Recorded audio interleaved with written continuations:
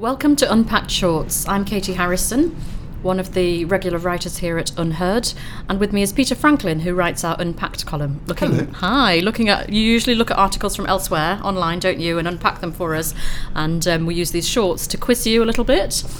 Just gently roast you on that spit of interrogation. Very good. And with us today we have Charlie Pickles, who's our capitalism editor here at Unheard. Hello. Great. So, Peter, I think you have a little bit of a soft spot for Japan, don't you? I've noticed we discussed Tokyo fairly frequently on this.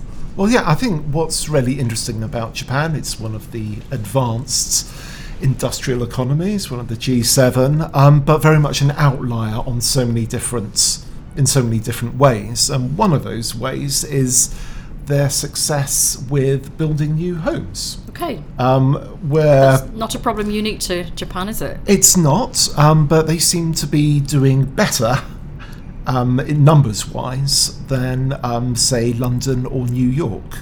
Tokyo is really sort of building at twice the rate of comparable cities in terms of not just being capital cities but global trading centres. That's right, yes, because obviously this week we've had the British Prime Minister, Theresa May, give a keynote speech on building more houses, but it's not just a case of the number you build, but getting them built in the areas of highest demand where people can make the best use of their skills and their knowledge and not lose most of their wages to ridiculous rents and sky-high mortgages. So you've been looking at, is it James Gleeson has been writing on his blog about Tokyo. Is there anything specific that they seem to have cracked there that's a solution? Well, he does say that they're quite top-down in their directions to planners, right? So you know, the ability of local areas, local residents to block new developments is limited. So what does that mean, Charlie, would you say, for the future of civic participation? I mean, I think it's an interesting question, isn't it? Because, you know, we're all very familiar with the NIMBY movement, which is the not in my backyard, and that has been, certainly in the UK, and, you know, I could kind of suppose that in many other cities around the world, has been a real block. So, you know, local communities can prevent or kind of certainly discourage local councils from giving planning permission for developments. And of course, that's fine for those people who have their homes and, you know, are kind of, you know, secure and have that kind of stability of a roof over your head that you actually often own. But for all the people who are really struggling and can't find rental properties or can't get on the property ladder, actually it's a massive barrier. And so I think I think there is definitely some value in saying, well, this is a national priority and therefore the national government is simply going to say, no, we need more housing, and we're going to, you know, force areas to build it.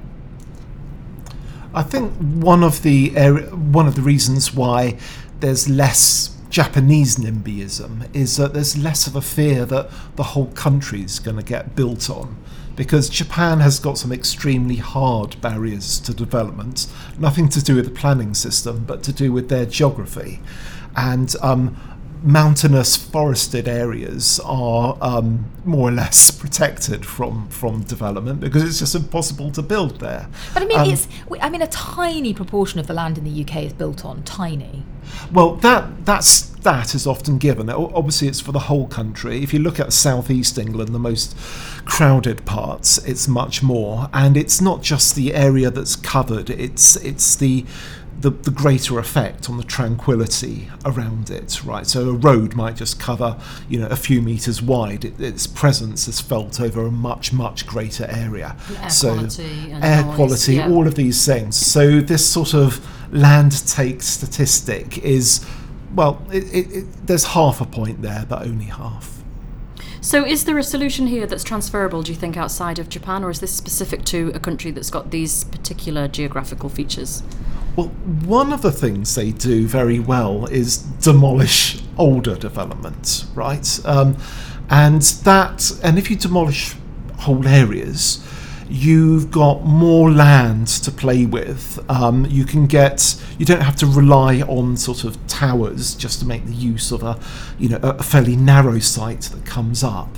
So, you know, they're They're much wants to get out the wrecking ball. I'm a Well, bit yes. worried about this, Peter. I always thought that, you were a little bit more in favour of individual freedoms than having your house demolished and something built that you don't even like instead. Well, actually, I'd love to have my house demolished and for planning permission for a much bigger place there to be, as long as I was able to harvest the value of that would be great. And and made into flats so that other people can have homes as well. Well, yes, and I'd love to sort of swap my home for sort of 4 flats instead. Property because developer Peter. You heard it here first, guys. I'd be quids in. And if you What's look, the council yes. that can come knocking on your door, Peter? Well, except it's a serious point. Don't forget about the rogue landlord yes. story that we did a few weeks Well, ago. indeed. But, there are a lot of places in London, for instance, housing estates. The state already owns the land there. They could redevelop it at both higher quality and higher density.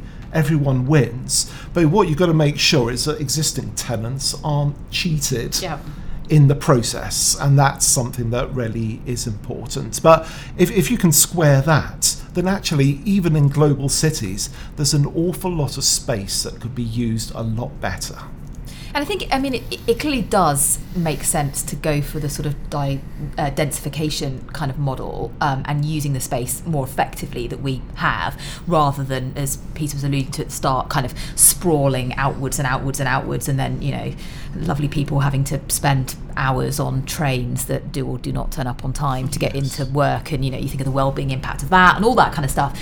But, one of the interesting things that I would observe on the piece that Peter has unpacked is that the size of Tokyo homes are quite considerably smaller than the average home that we would see in England and Wales. Now, of course, the average in England and Wales is probably not quite the stat you'd want to look at. You'd want to look at kind of London and big, dense urban areas.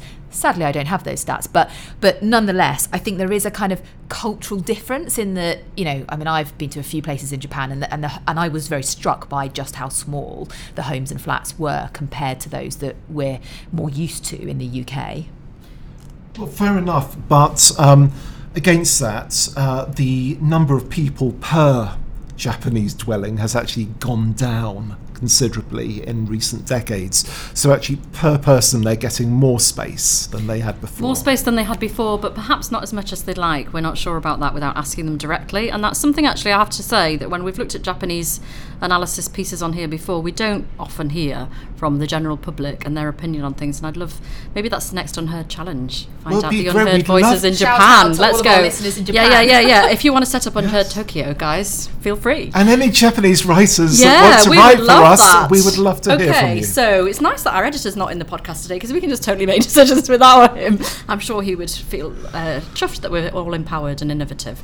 Brilliant. Peter Franklin, thank you so much for bringing James Gleason's blog about housing in Tokyo to us today. Charlie Pickles, thank you for joining us. From me, Katie Harrison, and our producer, James Coney, thank you all for listening. Please rate this podcast on your usual provider so that other people can find us too.